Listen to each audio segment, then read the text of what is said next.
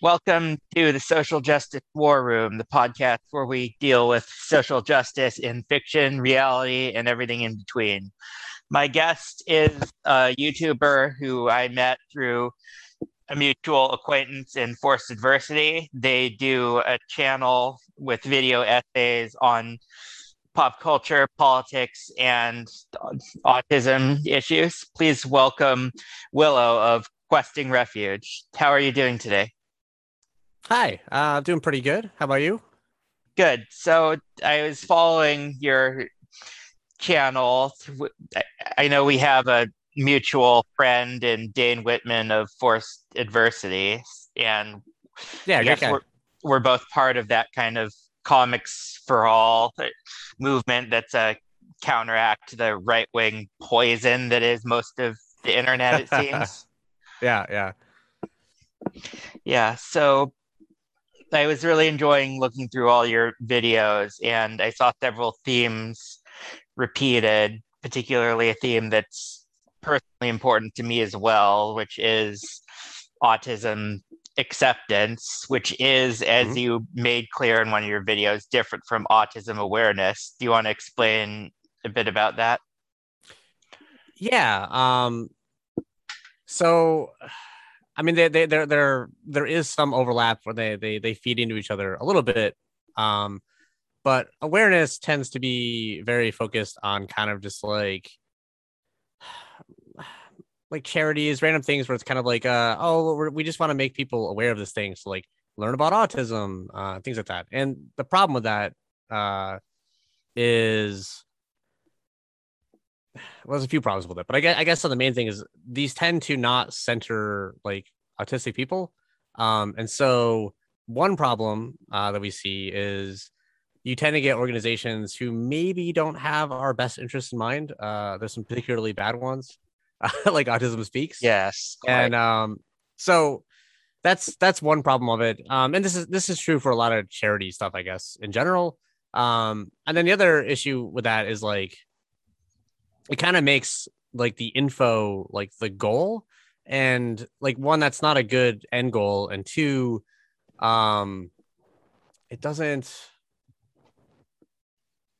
it doesn't actually like change anyone's lives. And also like it's kind of like training. You can't, the solution can't be that everyone's going to learn about something and that's going to fix it. Like that's a terrible strategy for anything. Like obviously you want information available, so if someone runs into something or whatever, that they can find good info, like that is useful. But like there's too many things in the world, like you're not going to be able to look up and learn everything. So I just don't find awareness useful in that way. And so acceptance is more about, actually giving, you know, meeting needs basically. And that could be done in many ways, whether that's, direct money or services and a lot of that I was trying to get to in that video is it has to start literally before you're aware. So like when you're a kid, I mean, I got diagnosed late in life, and this is true for a lot of autistics.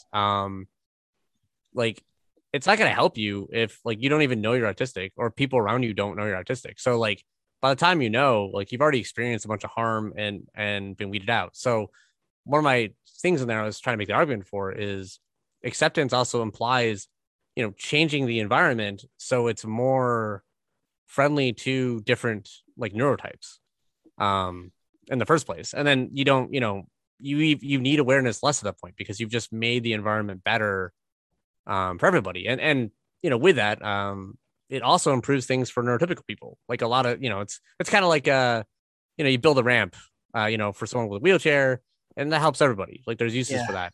So it's the same kind of idea. I was watching your video on the Netflix show Atypical about an autistic high school boy, and watching it was about as pleasant as the time I got food poisoning in terms of the show itself, not your commentary. And in terms of awareness and how it means making you aware, but the context isn't to making people aware in a way that makes autism seem like something that's acceptable. The characters, would it be fair to say that he's very stereotypical? Yeah, I mean, he's definitely the I mean, we it's the main stereotype we tend to get. We occasionally get slight twists on that formula, but like it's pretty much the same thing. And yeah, it ignores. I guess our frustration with that is, on one hand, I kind of get it because I get that like we need some portrayals that are more for like the majority audience for neurotypicals, and so like they're trying to use stories that are more relatable to them. But the problem with that is like when that's all we're getting, um, and to be fair to Atypical, like it gets better. Like the later seasons are definitely an improvement. They brought some autistic writers on. It's still not like flawless by any means, but it did get at least a little bit better. But yeah, it's I don't know, like yeah, it just tends to that's another frustration, I guess, is on top of that, when this focus on kind of awareness of like, hey, isn't it great we're representing autistic people? It doesn't really get into a lot of things that we actually face. Like, yeah, like social issues are like social anxiety and communication issues. Like, yeah, obviously that is something that I have struggled with and most of us have. But like I feel like that's like downstream from the bigger problems. And so like again, it's like if you addressed some bigger concerns, it would kind of inherently help with communication, right? Like Yeah. yeah, like I don't know. So that's yeah, it's a huge frustration of mine. Especially class stuff. Like you almost never see like money as an issue. And it's like that's such a huge hurdle for everyone for like getting access to support and everything else, like that most people don't even have the time to worry about the other things Yeah. in real life. And so it's kind of like you can't ignore this is like like it's vital. I I always say that the biggest thing that pushed me as far left as I am was working as a special ed teacher in an inner city school for a year, where I saw that Oh man. a lot of kids who had very similar challenges to me, except with the added challenges of poverty and, in some cases, abuse and neglect. And I can't Yeah. accept any society that would allow that to happen. But speaking on a more personal and in terms of petty grievances against atypical, like that you showed that scene where the protagonist apparently has his hyperfixation is Antarctica, and he develops a girlfriend who's like trying to change him, and one of their things is that he can only speak about it 3 times a day, and he has to give up a card every time he does. Yeah.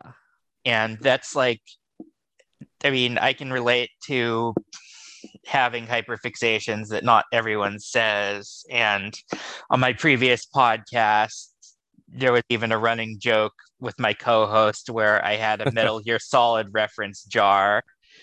Nice. But Yeah, and like see, and and it's hard because I feel like, especially I'm used to talking in like parenting groups and other places about this stuff as well. And whatever happens is when you bring this stuff up, usually people kind of push back and be like, well, it is important to realize that you can't just talk about what you want all the time and stuff. It's like, yeah, but you don't have to show it that way. Like you okay, the show could have had an interesting angle of she could have respected the fact that that's something he's really interested in, but like sometimes she doesn't want to hear it, right? Like there's a very interesting conversation to be had in there, but we don't get that.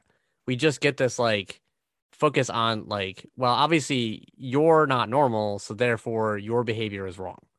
Versus, navigating like the boundaries there and everybody's needs.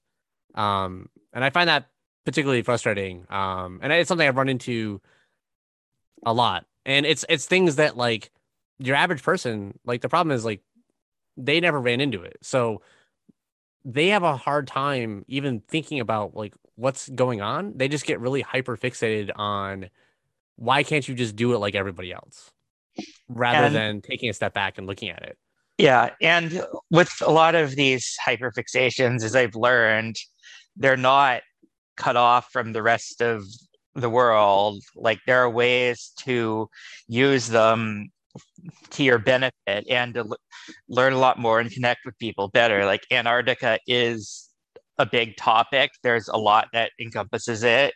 It's certainly like something that could be advantageous to the protagonist if you were getting into sciences, or if you were getting into conservation and environmental rights, since it's kind of melting right now.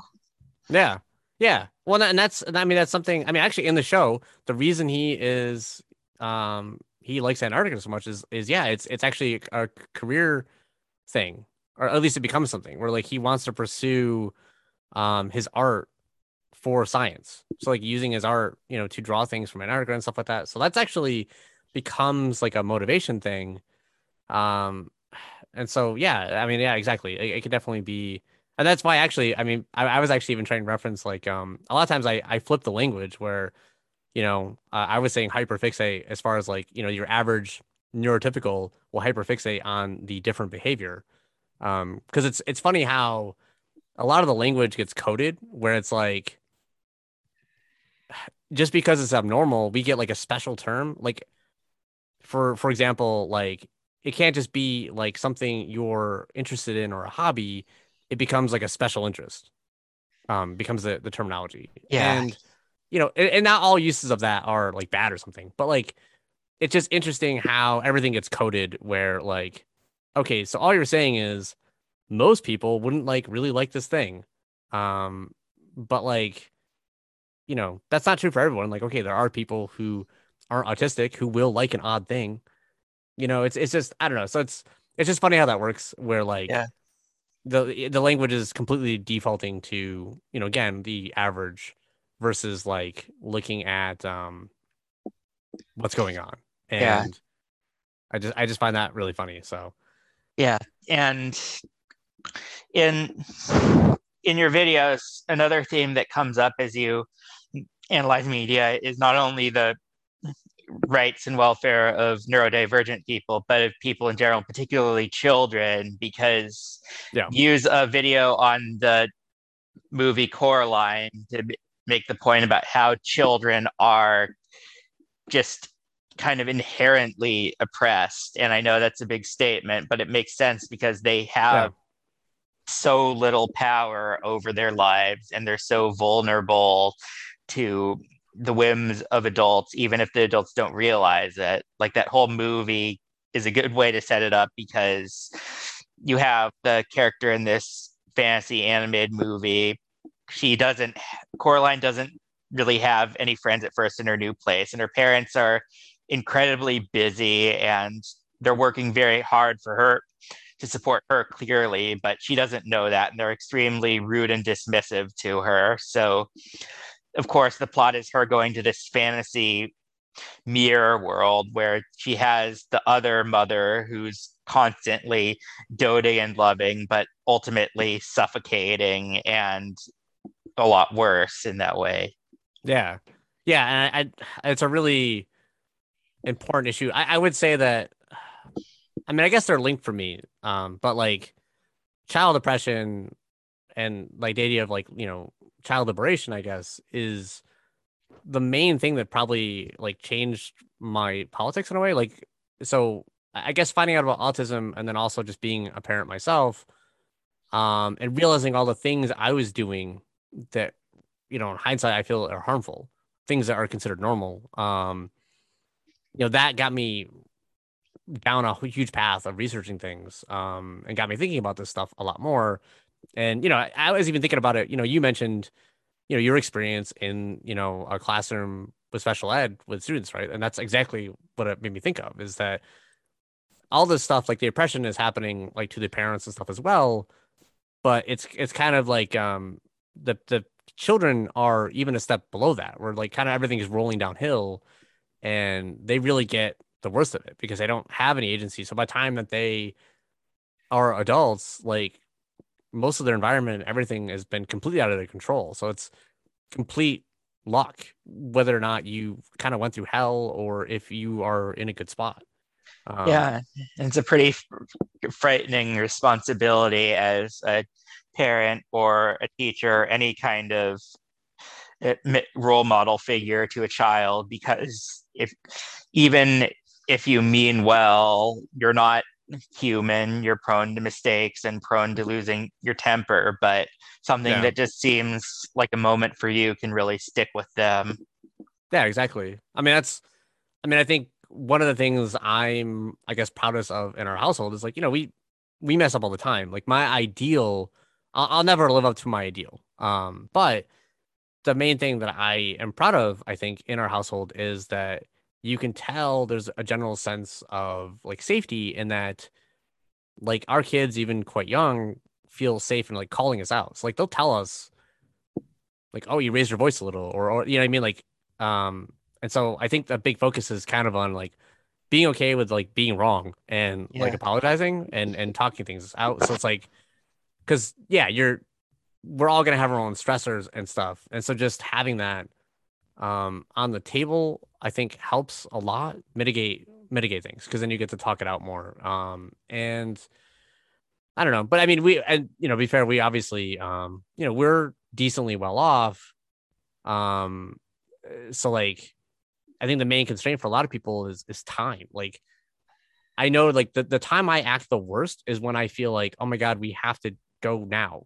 Like, we're gonna be late or there's a appointment or things like that. And so it's the time pressure. And your average parent, like between working who knows how many jobs and everything else, like you're kind of just constantly under this time pressure. And I think that leads to a lot of sucky things because yeah, it's just again, it's just the parents Yeah. are also being under pressure, and so and particularly with disabilities, it happens a lot because then they don't know what to do, and all of a sudden there's like an extra thing on their plate of like, Yeah. oh wait, autism, what do I do with that? And then you just listen to whatever the doctor tells you, and unfortunately there's a lot of not great advice out there, especially in America. um the default is pretty awful. In general, it really is completely random depending on what doctor you saw. So And I mean, child welfare and child liberation sounds like a truism on the face of it because, like, who doesn't care about children? But the way it actually manifests in politics, especially on the right wing, is that they romanticize children. They don't actually give a shit about the things that materially affect them. oh yeah, like this is the way I always distinguish it is you can tell very easily by certain wording.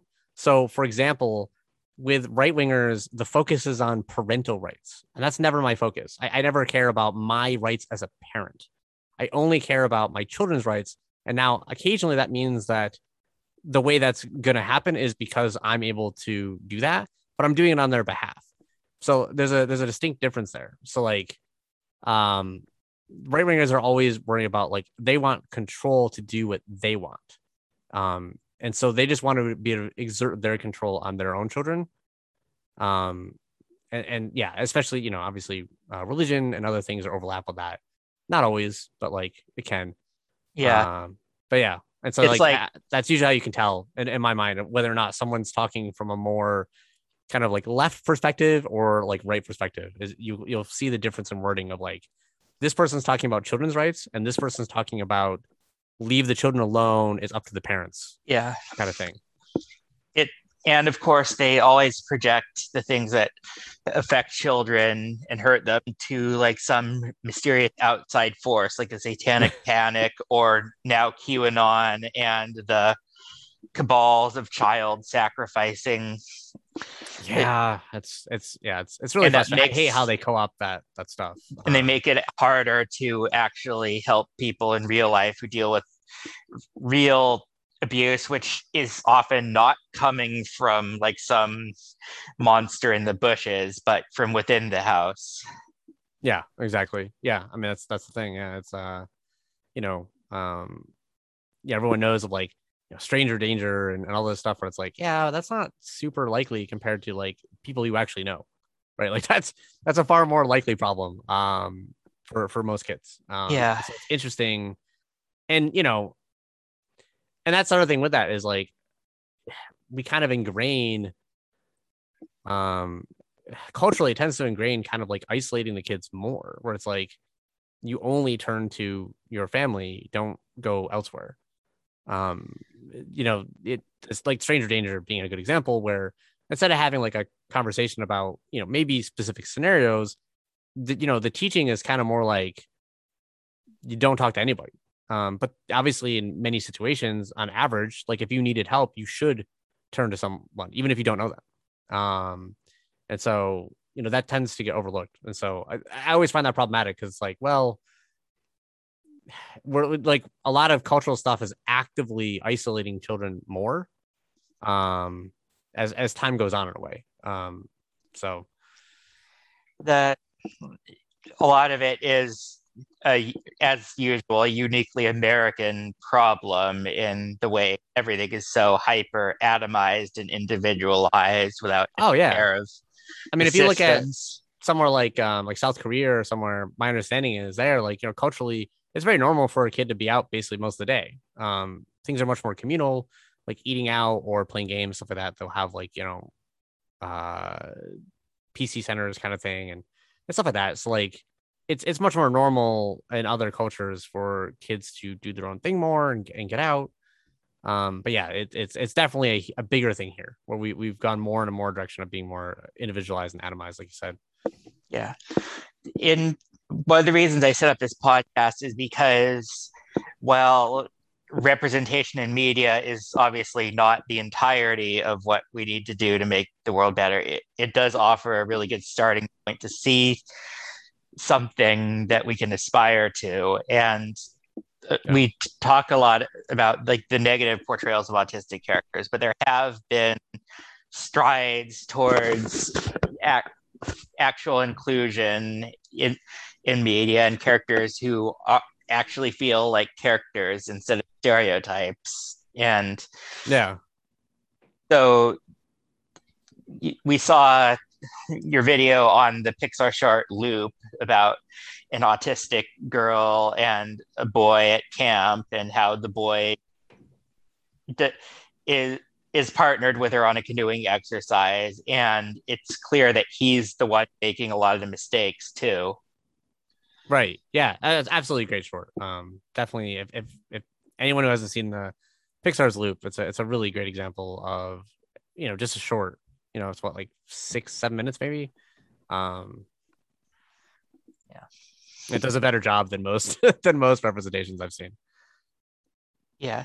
And there, in terms of representation, we're finally getting to see characters who are clearly, if not outright labeled as autistic, then clearly coded as such, like Entrapta from She-Ra or Futaba from Persona 5. Yep, I haven't played Persona 5, but yeah, I really enjoyed Entrapta quite a bit. So yeah, Yeah. I think she was a great example. It, well, it's good that it's being done with that in mind, and it makes for better characters to just have like this acknowledge of neurodiversity and how people can be different. That doesn't mean lionizing them any more than it means demonizing them too. Exactly. Yeah. Yeah. Yeah, I And mean, amusingly before that, like, right, like a lot of times the best representation was like accidental, yeah, where you just had characters who, they were just written as normal characters, but like they essentially were accidentally coded as autistic, and so a lot of times it was like the headcanon that worked the best. Whereas in almost every time you got a flat out intentional representation, you got the stereotype. yeah. So one of the videos that I saw that wasn't related specifically to autism or disability rights was one you did on the ideology of the Falcon and the Winter Soldier, Mm-hmm. which I liked because it was a very nuanced look at the characters, and specifically the character of Carly of the Flag Smashers, and comparing her ideology to the real world anarchist collective of the Zapistas in Mexico, and showing how what what she does is different and how it doesn't work for her in a way that I don't think the writers themselves would imagine. Certainly not a lot of the lefty hot takes on the show had represented, including, admittedly, my own. Yeah, But yeah. Yeah, and I just thought it was an interesting comparison. I don't I tried to look. I would be curious to know if the writers, if there was any intentional stuff there, but I doubt it a little bit. I mean, I'm sure probably some of the visuals might have been inspired by just because they'd seen stuff before kind of thing. Um but yeah, and it still had like I still have problems with the show. Like I did like a lot of Raw, obviously. That's why I talked about it. But I just found that, comparison interesting. It's something that I I actually kind of hated how the show ended with that, because I would have loved to see, it feels like the movement wouldn't just go away. And so it feels like we should see more on that. I don't know if we will. I kind of doubt it, unfortunately. yeah. But Well, the problem being that even though there was supposedly a movement of millions in the flag smashers across the world, Carly was largely acting independent of them, even independent of her fellow super soldiers. yeah, yeah, yeah. But yeah, it would be cool if they pick it up and do something with different with that. Like Yeah. some of the people gather again, or something. But yeah, I mean, I do think that's another thing, was kind of getting on that, or like when you, I guess, operate in that way, like Carly did, like it kind of defangs the movement, because it does mean that, like, if just the main people are taken out, that's it, it's over. Yeah. Whereas, if they had more control and democracy in it, then yeah. I'd like to assume that the show sees the value of the flag smashers, because when there's the end where Sam Wilson becomes Captain America and he's giving the speech to the senators about how they need to do better because what they're doing is wrong and it's going to just keep leading to violence like the flag smashers are causing, that of course, because it's a TV show, when No. Sam speaks truth to power, they go along with it and they do enact those reforms, having been apparently moved by his words. But the reality is that his words just gave them a convenient pretext to pivot, because they knew that if they didn't like stop deporting all these refugees, there would be even more violence against them. Right. And I think Yeah. that's a good examination about how like the kind of liberal reforms that are the right way to do things need some kind of explicit material threat behind them to the status quo if they're to get anywhere. Yeah. I mean, there is an element of like, I didn't love exactly how they handled the show. I feel like some lead up would have been better, but like, I think that could have been shown better with the whole like bombing thing, where she was like, it's the only language they understand. Like, there's some understandableness to that, but in the way it was delivered in the show, it feels a little bit like, um, it just, escalated a little oddly. It was okay. It wasn't like completely jarring, but it was an element of like, I think that's something that I would have loved to see explored a little more. I don't know. I keep hoping that they, like I said, that they'll come back to this a little bit, Yeah. but I'm not expecting it. But like, it would be nice. It would be cool. Yeah. So going forward, are there any projects you're working on that we can expect to see in the near future? So yeah, I have kind of two in the works right now, and they're both Marvel ones that are related to disability stuff.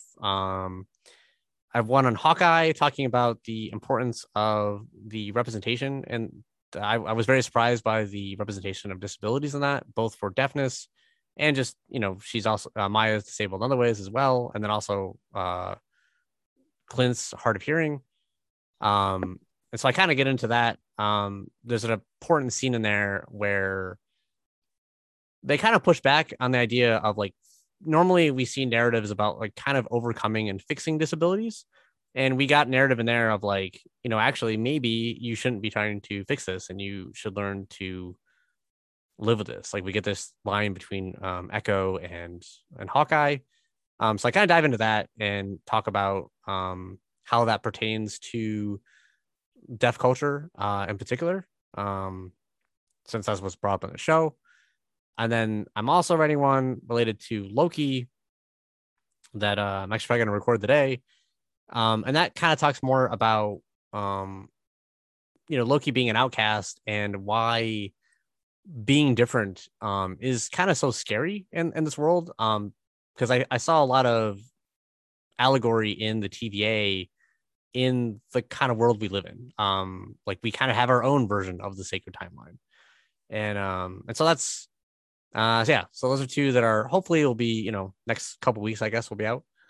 Yeah. Well, I look forward to them. Thank you, Willow, for being on. Check out their channel, Questing Refuge, for all these great videos. And if you're interested in having your own progressive projects promoted, feel free to contact me and we'll set something up. Thank you, Willow. Thank you so much for having me on, Neil.